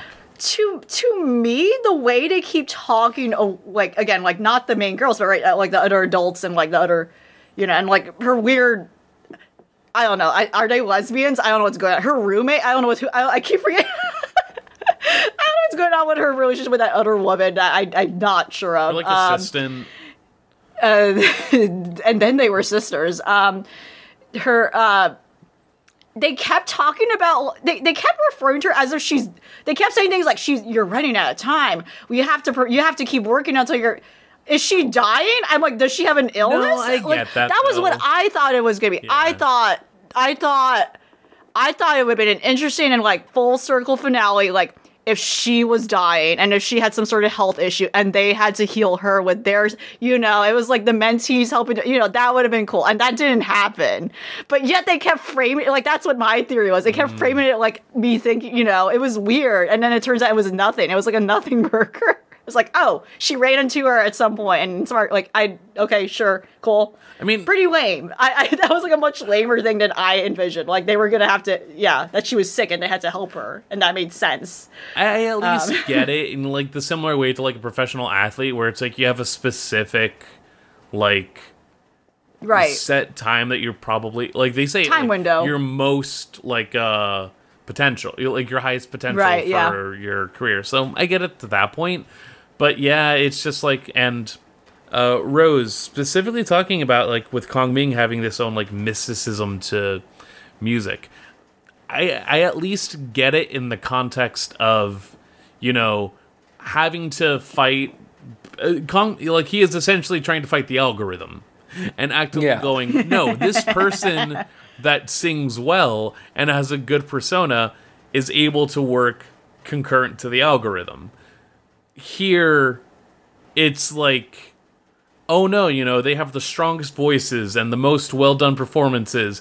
Their physical talent can actively cure people. And it's like, I'll believe it, but also there is a lot of subjectivity to music at points where it's like, you know, to call this healing music or to call someone so good that they are able to heal people, it's like, yeah, there was like no conflict or interesting viewpoints of opposition to, like, it's like everyone seems to accept this, and I, again, like, that goes back to the issue where I think this is like a very underdeveloped world where I would love to, you know, again, they're referencing other countries and cultures, like, hand waving it, so then, like, why am I not seeing those perspectives, etc.? Like, you know, and then they call the mentor, like, Rhea, like, the witch, you know, like, what is her history? Like, what, they like, really, how did she get here? And they don't show much beyond, you know, like, I would love to know more about her. It really sounds like you almost want more spiritualism for this type of thing, really, like, right? Like, well, the way that it's presented, it's like we're in the middle of, like, auditory healing, or I forget the fucking name they... And mind you, we are in a contemporary modern day setting, too. There is enough allusion to this idea that, like, oh yeah, like, your mentor has to go to, like, meetings and whatnot because they're actively building the practice alongside regular medicine. Yeah, like like a medical board, and, like, and then that too, like, that's like a thing I would have loved to see more, like, that weird... Like I said, there's no conflict. Like, what is the relationship with this practice and then, like, medicine, like, modern day, like, where there has to have been, like, some insane hospital directors like, this is bullshit. Yeah, this sucks. yeah. Like, but we don't see that at all. Like, everything just works. They allude to it, but then it's like, yes, oh, they do, but then I'm they hearing don't. the singing and I feel soothed. Obviously, this works. It never becomes a conflict of interest for neither those characters and, like, the growth of the, you know, it's just like, oh, okay, wow. I don't know, just, like, imagine what... just... Like, the episode where they're so nervous. You know when you, like, see, like... we see it in anime, too, sometimes, right? In general, like, a show depicting school, and like, it's in a school setting. The school setting is, like, a significant part of the story, the series or whatever. and they don't just show the students at all like struggling at school at all. They just somehow have all these other problems to deal with to make up for the fact that school is not their priority at all. I mean, hey, I appreciate that's what that. this feels like. They're just like hanging out. I appreciate that they're like, you're kind of compulsorily in school because like you can't be a truant, but not like. All we know is that the one girl's classmate's lover. That's about it. Yeah, I think it also doesn't help that they're the only girls at this like particular place, and we're not really seeing other students of comparison, right? And then a couple of them are like introduced late to it, and they're not really significant at that point. They're just like here. It makes sense if you want this. If you're trying to allude to this being a very selective like vocation. Yeah. Which. Yeah, sure. Like 3 apprentices concurrent with one another. I get it. But I would be curious to see if this leads into anything else. Mm-hmm. Mm-hmm. Is this like, why are only women singing? You know, like I get so many questions. So is this a one core? Yeah. Okay. I don't know. And this is original, right? Yeah. Yeah, this is an original, and it likely ties into maybe something they want to develop further. But in terms of like the series, as far as I know, that's it. Last episode, for the time being, that ending was just like we're getting by, and we're doing back stuff. We're back at this place. We're creating our oral images, which have us depicted as like pseudo fairy titans. I mean, they got a C rank, maybe. Yeah, like I don't know what their goal is after this. Like, I'm assuming B rank. Like, I still don't quite know the structure. Healers to like, Sure, yeah. To heal good, if you will. It's right. It's so insane to me because like one of the girls is like behind the counter now. Like she like finished pharmacy school in like 12 episodes. That's what I'm realizing now. That's like such a funny shot, and I'm like, okay, yeah. They finished pharmacy school in 12 anime episodes. That's what it is, and that's it.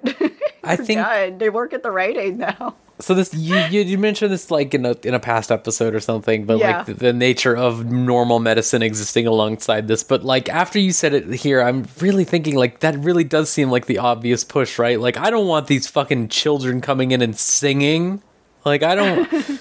This is but they don't show resistance at all. Yeah. It just that exists feels like a missed in this world without. Or there's like doubt. The most that you get is like a doubt of something working, but then it lasts for 2 seconds. Or like you're so beautiful. It should be like they go to America and then everyone has an electric guitar in the operating room or something like something like that. Like I feel like there could have been more. The illusion that like at all. They talk about like, oh, we have all this sheet music prepared. We have all this like product, and again, it's like.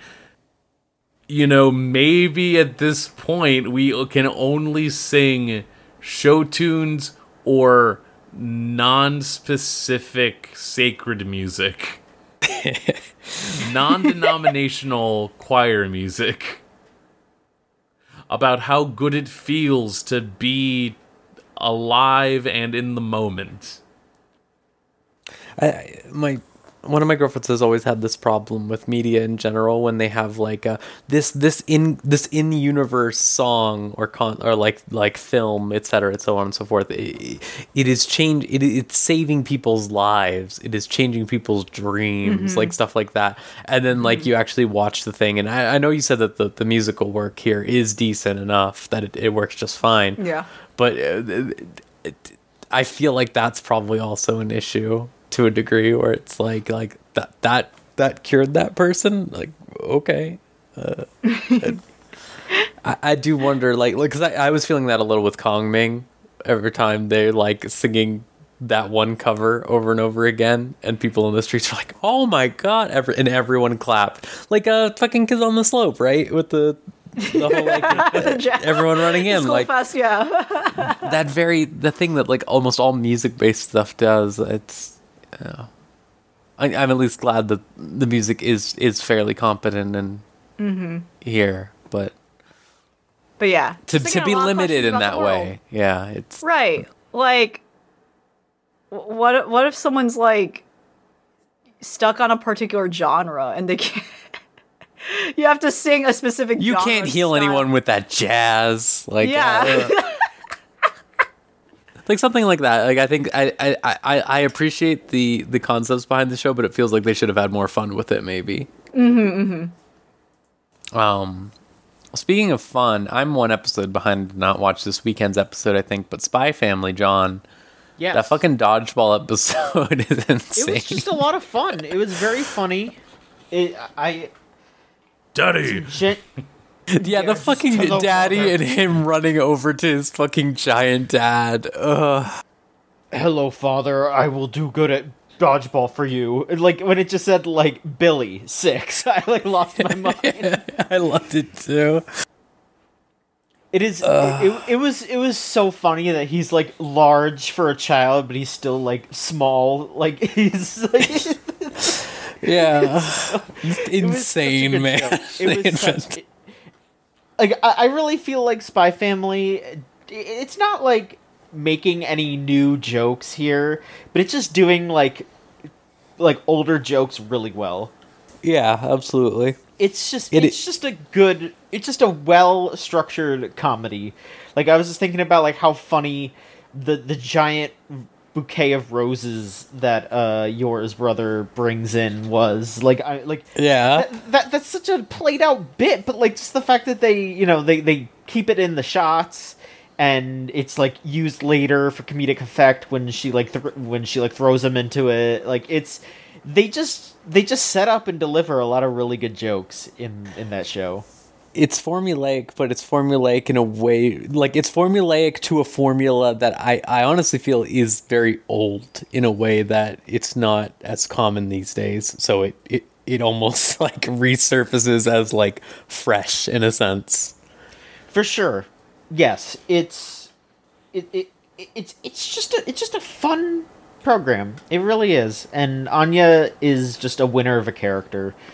Like like if Anya was half as adorable and half as hilarious, like they just really they nailed a child. Like they got the like having a kid around in a way that a lot of these shows don't, because they try to make like a super smart kid or like, you know, I'm writing an adult who is in a child's body as it tends to go. But this is just a fucking dumbass kid. Yeah, she's a little moron, and it's great. Like she's just this, but she means so well, and she wants to do her best. But she also just wants to watch cartoons, and you know she understands that, you know, there's a lot weight on her shoulders here. Like if she doesn't do well in school, the world's gonna end in her, you know, or at least that's how she feels with, like, you know, her dad's worrying. But she's also like, fuck, she's like, well, she's not cussing, okay? Anya's not cussing, but she's just in her head just like, dang, I don't want to study. Studying is awful. I just want to watch Bondman and eat snacks, eat peanuts. She's just like exactly what kids are like. They're just like, I want to do good for mom and dad. You know, I want them to be proud of me.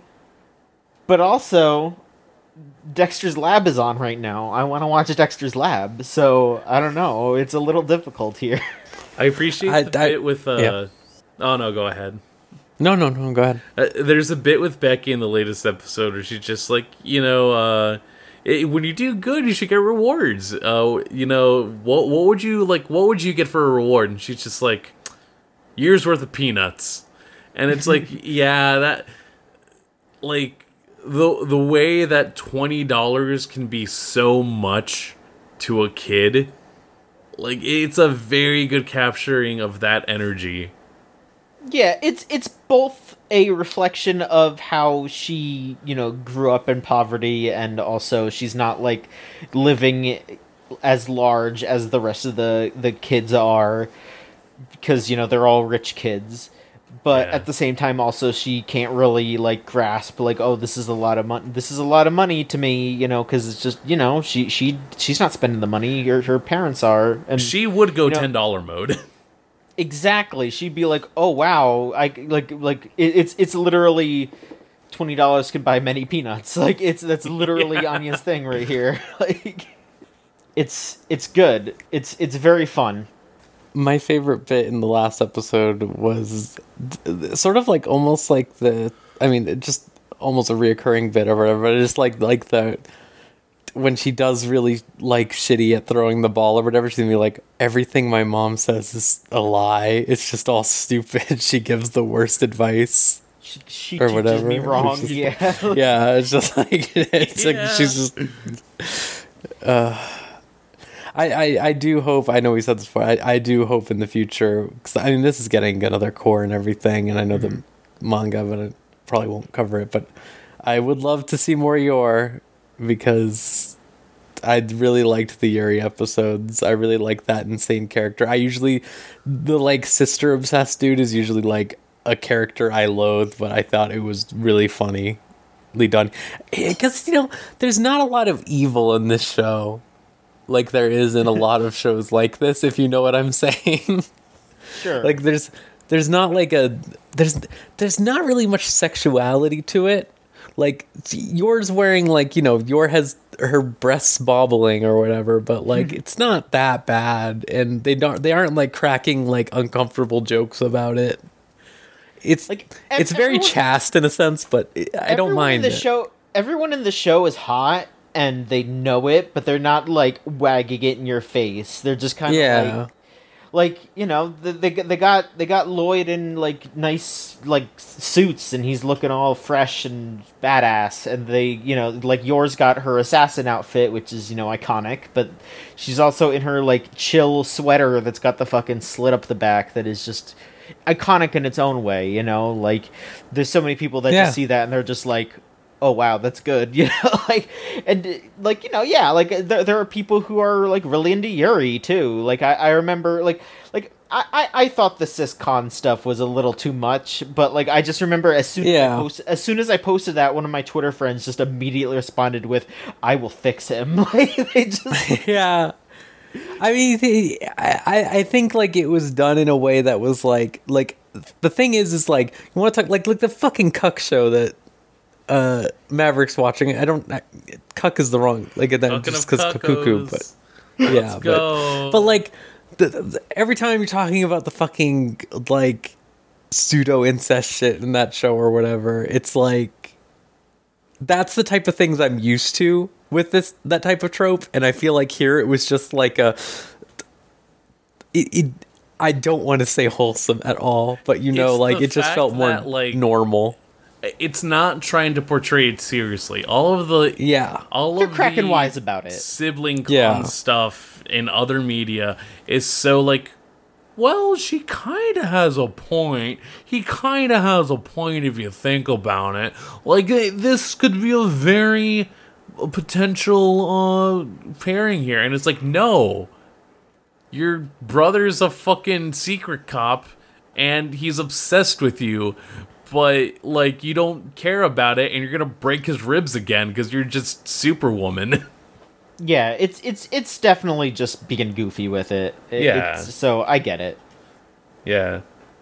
I do just love that there's like the fucking 5-second cheesecake shot of just Yor being Yor in comparison to how much she does in the fucking episodes. Yeah. that does get to me. I like it. Maverick, I'm not caught up on this either. Oopsie. I have like 2 episodes left of this. The last episode I watched, the Oomphy came out of the Iron Maiden. Yeah. But Executioner, what happened with that? Was it all right? Yeah, it was pretty good. It has a and our adventures will continue kind of ending, but I don't mind it because it's definitely a show, or it's a property that I do hope gets a second season. I think it sets up a lot for what's going to be coming out, and ultimately, it feels very much like a spiritual successor to Full Metal Alchemist, just in terms of the way that it lays down not only its setting, but also its magic systems. It, like, some of these battles later on between, Executioner, between, like, Flaret and some of these, like, monstrosities or, like, different, like superpowered, like isekai people that she has to take care of. Like, it feels so familiar to just seeing like Ed and Alphonse have to take care of a homunculus, or having to just notice the way that everyone is still using the same level of like magic system, but it's just a matter of like how inventive you could be with it. And it was really refreshing. Like, you know, here it's having to condense it all into 12 episodes, but I'm very curious about where it's going to go from there, if they choose to pick it up again, because the concept is really, really like fascinating to see, just in terms of how much gets unraveled as you just end up learning more about the characters. And also, it's a fun cast. Yeah, I was definitely having... I think, like, the princess is a fun little character to have. I think Oh, yeah. Momo was a little more fun than I thought she might be from the beginning. Like, Oh, she's a freak. Like, yeah, like, I'm all for, like, the devoted freak characters. Like, listen, especially in a Yuri. But I think, like, I was a little worried, like, oh, the one joke will run out. But I think by putting her with that princess, it added a lot more dynamic interplay that I wasn't expecting. And I also think just in general, that world building stuff is great. I love to hear about the great human errors. I love to hear about pandemonium. yeah. I love putting the Umphi in the Iron Maiden. I did, like, fucking... It just, like, I just like when a show... Well, no, not even a show, just like this, because this is a light novels. Like, just having fun with a setting and tropes and bits and just fucking going off on it. Like, good for you. Like, that's how I feel when I watch this show. I'm just like, good for you. Oh, yeah. You're living your best OC dreams. They're having so much fun with it, and I applaud it every step of the way. LV, Yeah. what else you got going on? Anything? Do you got What else anything? I I know got? you said not much is finished, but Yeah, it's like I don't an know if there's awkward, like, anything oh, else. this thing has 13 episodes, not 12. What's going on here? Daemon's very good. yeah. If that's just one last thing I can talk about, it still has one Oroso though. I'm like, what? Okay. An excellent series, I think, in regards to like dealing with interpersonal relationships in a lot of ways. I think last time Africa and I talked about it, it is a show all around a bakery where the main focus is not the bakery and rather the people in it and the customers in it. And I think it manages to avoid being what I felt like was an issue with Kotaro-kun in a way, where it's like, here's the problem of the week, here's the mental illness of the week. Yeah. It doesn't do that at all. As much as Kotaro-kun, I think, was very good, but I was exaggerating. But it does kind of feel like that if you look at it from back away. It's like it was like that. Like here's a problem of the week, treated like a monster of the week. Especially when it comes to, like, I think constantly weaving the main character's issues. You have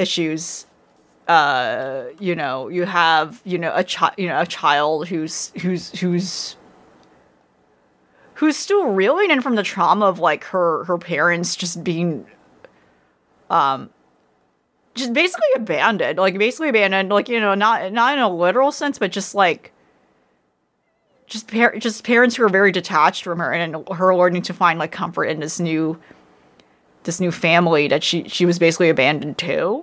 And then meanwhile, this other character who, although is not really thinking of himself to be a father, but is trying to learn how to be a good person for this kid, and also while grappling with some of like his past and present relationships, like teaming in some way, and him not knowing it, and how that impacts with other people. I think it's like a very nicely woven series that intertwines all those things in a good way, in a good, fulfilling way.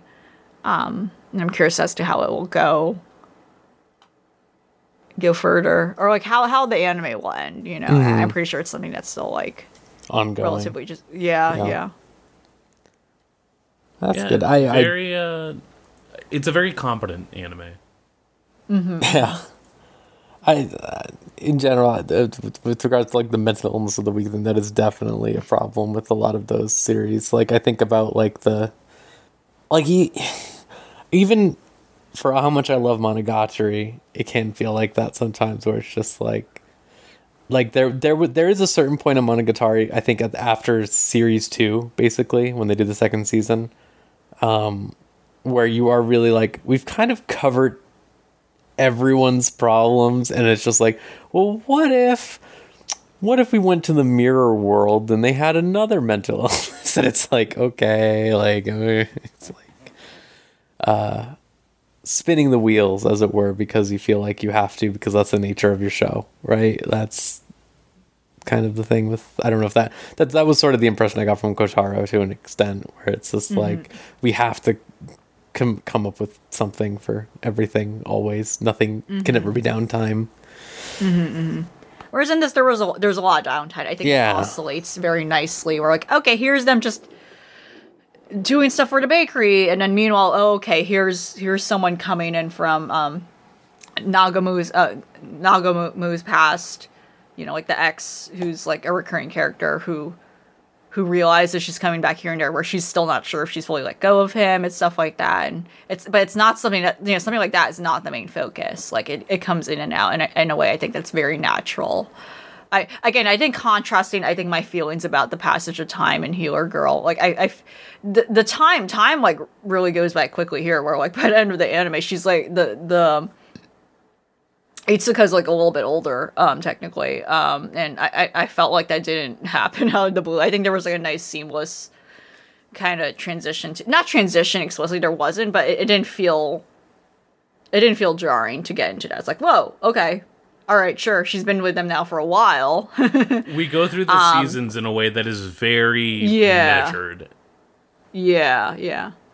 Like early on in the series, you definitely are just like, hey, we're gonna go have fun in the pool. But now, literally last episode was, hey, we're gonna go have fun outside in the snow. But it doesn't feel it doesn't feel out of place. Like it's just as it takes a very deliberate pace that makes it so that, oh yeah, like these are the transitions that we're going through to get to, I have no idea what the conclusion for the anime is going to be, but it's at least getting to a point where you can tell where growth has happened from episode 1 to episode 12. I think especially with Itsuka specifically, again, the girl, who is now very efficient and very passionate about, like, the, dealing with Wagashi and like just the dynamics of the store and how to work with it. It was like a turning point where her mom, midway through the series, tries to actually retrieve her again. And it's, and the mom was trying to justify, her biological mom, was trying to justify, like, she can't be happy here. I'm taking her back. I'm sorry that this was inconveniencing everyone here. And it turns out she is happy here. She is very much learning and acclimated to everything here. And she leaves her. But then, as a result, she realizes I should probably just establish a contact with her. Like, maybe I should, just not, and communicate with everyone in the store about how she's doing instead. So yeah, it's like, I think the growth is very apparent, and it feels natural and organic to everything. That's good. That sounds good. I can't really say speaking of organic for this one, Maverick. I've also been reading Berserk, but I'm way behind because I restarted basically. Okay. I stopped keeping up with it once they got off the boat. Yeah, in retrospect, it feels like the boat was not immediately there, but also, I blasted through the entirety of Berserk in the span of 5 days. Yowza. I definitely did when I was a teenager, so I understand. It is... So, you haven't read it before? No, This is the first time? Oh, wow, okay. First time ever, cool. And, there is I think Berserk is one of those manga, one of those properties that people will say, like, oh yeah, like, this is just what everything else is based off of, or like so many things, like, sample it or style it, and to an extent, it can feel very, like, easy to shorthand that. At the same time, it is so big, like, it is so glaring to see just how much was inspired by Berserk. Yeah. In a way where it's like, I can't look at Final Fantasy VII the same way. I can't look at Dark Souls the same way. I can't look at...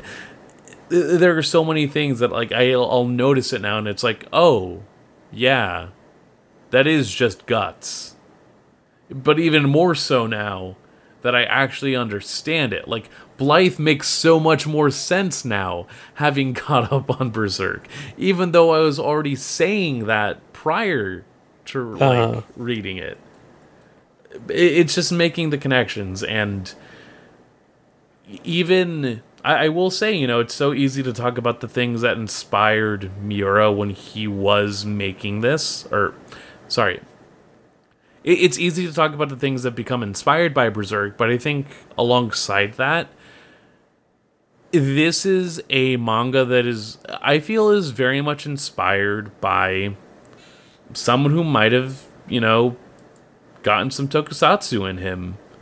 Specifically, some of the Apostle designs later on feel very Ultraman-esque. Yeah, definitely. In terms of their scale and just the warping of the concept, but also a lot of early Kamen Rider. I especially think about the original series Ichigo, where you have someone that is basically experimented on and used as a tool by an organization, and the entirety of the show is just this person is waging a personal war against the people that have wronged him. And, you know, he can wage that war independently and full of anger, but he can also try and find justice and what exactly it means to, like, enact that justice. And it's a similar thing here with Guts, where they do such... God, Miura does such a good job of just showing how much hate and anger can be in a character like this, where it's just like, you know, I can jokingly say, oh, Guts is just like me for real, but at the same time, it's like, yeah, dude. When you're, like, in that kind of a headspace, it does just feel like that there is something just, you know, pushing you to, like, have that bad day where it can all just let go, and, you know, everyone will be affected regardless of your relationship to them. I also am, like, as always, you know, the more that people talk about Berserk and the more that, you know, someone might think, oh, maybe I'll want to read it. There is always every content warning and trigger warning that you can apply to Berserk does apply. Doubly so with the stuff that people don't always mention. Yeah. I'm thankful that people at least brought to my attention the fact that Wild exists as a character, because that shit is rough. He is an unlikable character, and Miura really goes in on that. Some of the... for the English translations, during some of the Golden Age stuff, watch out for, like, the occasional F-slur. Yeah. Yeah. There's quite a bit of it. Especially early on. Especially early on, and it's so interesting to see that transition, you know, as it gets away from that, even just, like, slowly reading the manga covers, because I just downloaded a batch of just, like, the Dark Horse scans, and you get, like, early on it's all that, oh, this isn't your grandma's manga or whatever, like, this is gonna be fucked up and evil. It slowly transitions away from that just to be like, this is a very evocative series. And it's funny to see the transition, but also, you know, there is over, 30 years of just work in this whole manga. Because I believe Berserk started in 88. Like, you see the time pass, and even in just the way that I was just blitzing through multiple volumes, there's just so...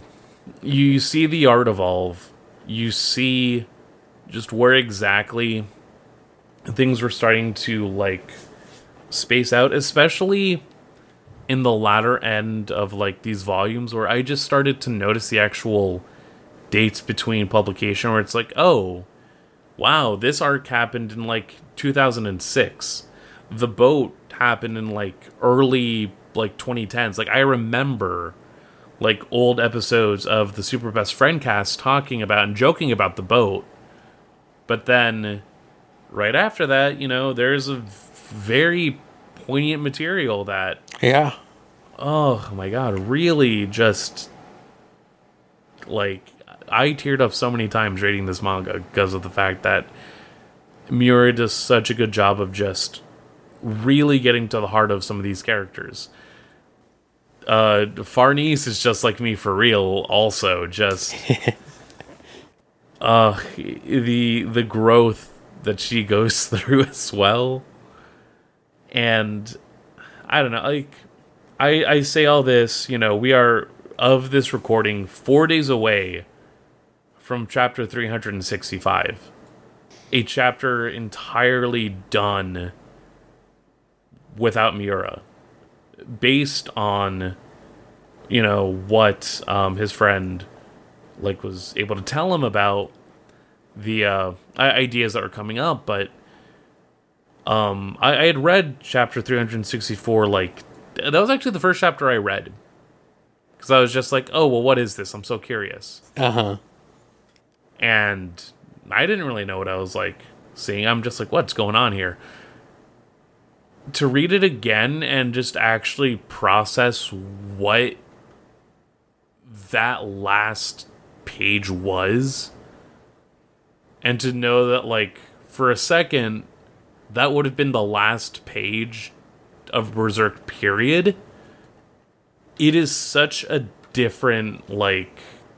It is such a different experience of processing all that, and I don't, like, the thing I take away the most is just, like, the first chapter of Berserk, Guts is fucking a demon, because he's trying to trick it, and then he goes and fights the demon, and he's got just this sinister grin, he's just like, I'm gonna kill this, oh, whoa, like, it's so deep in its edgelord bullshit, and the first, like, smile that we see on Guts is that very much, like, it's just that shadowed silhouette, like, just full fang motherfucker.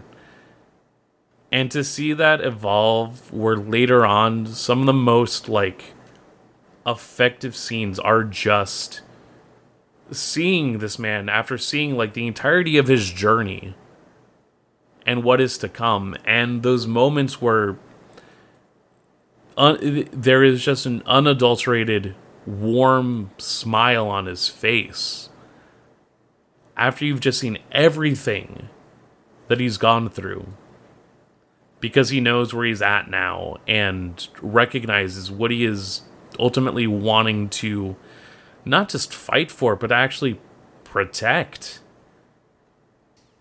Like, no, I agree completely. Like, just seeing the way that it's like, I don't want to say this in the most same way, because I know I said this before, but, like, it really is strange, because you get to basically see, like, a man's empathy grow in real time. Like, writing this, I mean, with Miura, like, how you start out with just this very, like, dire, like, I don't want to say nihilist, but kind of, really, like, nihilistic, like, empty view, and watching it grow into, like, he probably read about a lot of the stuff that he's been writing about after a certain point, and then he learned about, like, you know, the strength of people and stuff like that, and how you move on and grow, and that it's actually reflected here because it's such a long-running series, like actually seeing how much it changes over time versus something like Dragon Ball, right? It's crazy. It's really crazy. Super iPad you really do. Yeah. He had put out a video of just like, you know, a two-parter of, oh, if you've never read it, here's why you should read it. If you have read it, here's some of the like thoughts that come out of it. And part of it was a breakdown of Miura's work schedule, where it was like waking up at 8:30 at night, going through separate writing periods, and ultimately sleeping for about 5 hours to then wake up and do the same process over and over and over again until basically the chapter of getting into the boat is where you get those prolonged wait times and delays in chapters and pseudo hiatuses. Because for the next 15 years, Miura is just living his life. And those chapters during that period are just so full of warmth. Even in the stuff that is, like, you know, involving your main antagonist, it is still showing what exactly does it mean for people to follow this dream and how that affects them.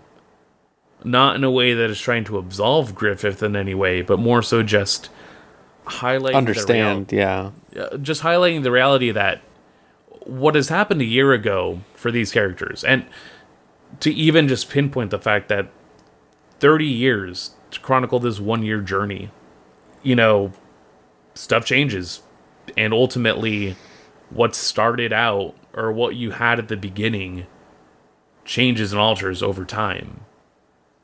And the people that you keep close, the people that you would say are the most important, even in that short span of time, it just becomes different based on what actually is really mattering to you. It is one of a kind. And I'm very curious to see how this continuation turns out. I don't think it'll be anything like offensive or bad or anything. No, they at all. No, I think this is people who've obviously cared about him, so it's just going to be like, you know, trying to do their best by him. Yeah, and I don't know, I'll admit, some of the stuff in later chapters, it isn't like art-wise very jaw-dropping just because of the landscapes that he created. That said, you know, I cared about some characters more than others. Not everything necessarily impacted me, but that's not to say that, you know, nothing was there. It ultimately I come away with this thinking like, I would not want to put Kentaro Miura on a pedestal, if only because I knew, or I can sense that that's not the aim that he went for. Rather, it's like the fact that anybody, as long as they put in the work, can get to that level. That a lot of the later theming when it comes to who Guts is this idea of like, you've been doing so much work fighting these angelic, demonic creatures. You know, you're at that caliber. Do you still consider yourself, you know, a human? Do you still consider yourself equivalent to these people that you work with? And without any hesitation, Guts will always affirm his own humanity, because he has seen the people that have given that up. And that is something similar that I can see just in the way that, you know, if you knew that you were going to die tomorrow and there's something that you wanted to finish, and you could either leave it unfinished knowing that it was going to be the pinnacle of whatever you yourself were going to do, or you could entrust it into the people who you confided in that you think could still carry out this vision. A lot of people mention it. Miura is definitely someone that believed in the latter. And we're going to see that come to fruition soon. I need to accelerate my reread now. You like earlier, you were talking about like, oh wow, you see it in how many things were inspired by it, but it really is insane. Like, I know everyone says it, but Dark Souls, it's fucking ridiculous, especially Dark Souls 3. Like, yeah, I have to wonder, like, does fucking Miyazaki just reread Berserk all day, every day, like I did the Gurren Lagann movie all those years ago? Like, that's what it feels like. I mean, I was going through the chapters where they go through Windham, and I'm like, oh, this is just Yharnam. Yeah. It's like, fucking ridiculous. He wasn't trying anything new there. He was just like, oh, yeah, the Demon City, I'm gonna just make that. Yeah. And then... Like, good on him, honestly. Like, fuck it. Like, I'll add a little bit of, like, Eldritch Horror there, but nah, just primarily here. And even that's Berserk in itself, right? Like, that's just, like, other parts of Berserk is to an extent. Oh my god. Just... The landscapes where it is just Miura depicting, like, the idea of an other world is so surreal. Yeah. Like, I need to get those tomes. They're beautiful. Yeah, they're great. I've always wanted them. All right. Yeah, Berserk's good. Berserk's really good. Berserk's good. Go read it. Please look up every single content warning for it, because it... Yeah, for real. Because it is, like, it's... They aren't fucking around, especially if you're reading... Well, I mean, like, yeah, obviously you're reading it because the anime is bad. So don't watch that. But, yeah. 97 anime, I hear, is at least endearing enough. And it has a style. It has an aesthetic that I appreciate, even if I think pacing-wise it's a nightmare. Yeah. There is no adaptation of the Lost Children arc, and that is a very important arc, so read it in the manga. And just read the manga because it's the best way. Anyway, yeah, it's just good. It's a good read. It's good. This dude went to go apprentice for the mangaka of Hajime no Ippo, and he said, I cannot do anything for you, dog. You should go and make your own thing. And then he fucking did. And it was like the best thing ever. Good shit. Good shit. His sword is so fucking big. I'm gonna find the video. Wrapping up the show, folks. The anime show, not the Berserk show. We watched Thunderbolt Fantasy. That was really good. But we're gonna watch a new one. John is picking the new anime that we are watching this month. That's John, right. What are we watching? We are watching Batman the Animated Series. No, I'm just kidding. We're watching The Big O. Woohoo! Because honestly, we were kind of talking a bit about like Toonami stuff before the show. We were talking about how Fooly Cooley and all that stuff had occurred, but I decided, hey, I don't even think I watched The Big O when I was a kid. So, I definitely watched, your Cowboy Bebops, your Outlaw Star, all that stuff when I was a kid. I don't remember watching Big O. So, I want to fill in that knowledge gap here, and I want to see how it holds up. So, yeah, let's watch The Big O together, folks. Yeah, I'm interested because I've never seen it as well, and I'm curious to see how it will hold up in the modern era, as it were, especially with some fresh eyes. Did we check? Is that just on Crunchyroll? It is on High Dive. I looked. It's on High Dive. Wow, really? Dive, yes. All right. Well, it is out there on High Dive. Then I think you could just watch that for free, probably. Right? I think you do need a premium account, but there's a trial. And I mean, High Dive has some good stuff on it, so I'd say you should probably just check it out anyway. Look into getting a subscription. The thing I respect about High Dive immensely is that they purchase every lesbian show, like just straight up. They're just like, like they have Princess Principal, they got Machikado, I think they had Kase-san, like just nothing but respect for whoever over there is like, we are getting this Yuri, okay, everyone, we are fucking getting it. Bloom into you. Yeah, they fucking blew into you. Yeah, they have like everything. They had a whole. I mean, for Pride, they made a whole gay section. I think they had some funny ones in there that were questionable, but yeah, at least they have Prismalia. Oh boy, which is a choice, but it doesn't matter. Yeah, so the big O come back in a month, and we'll talk about that. We don't got any questions. Yeah, I was gonna say, do you got any questions we need to worry about? Let's take a look. Let's take a quick look, real quick. I'm opening it right now. No, we do not. All right, cool. Word. Well, take it easy then. Classic bit. Here we go. Patreon.com/VGCC. $3 gets you everything 1 week early, like this. Other shows like Starlight Car, etc., so on and so forth as it comes out. As I say every single time, if you want to send in a recommendation for an anime that we watch, next month we will be picking a Patreon pick. So if you haven't already, you can throw one in there and maybe make us watch something. The option is always there. And with that said, thank you all for joining me. And we'll see you next time on another episode of Unlimited Railworks. See ya.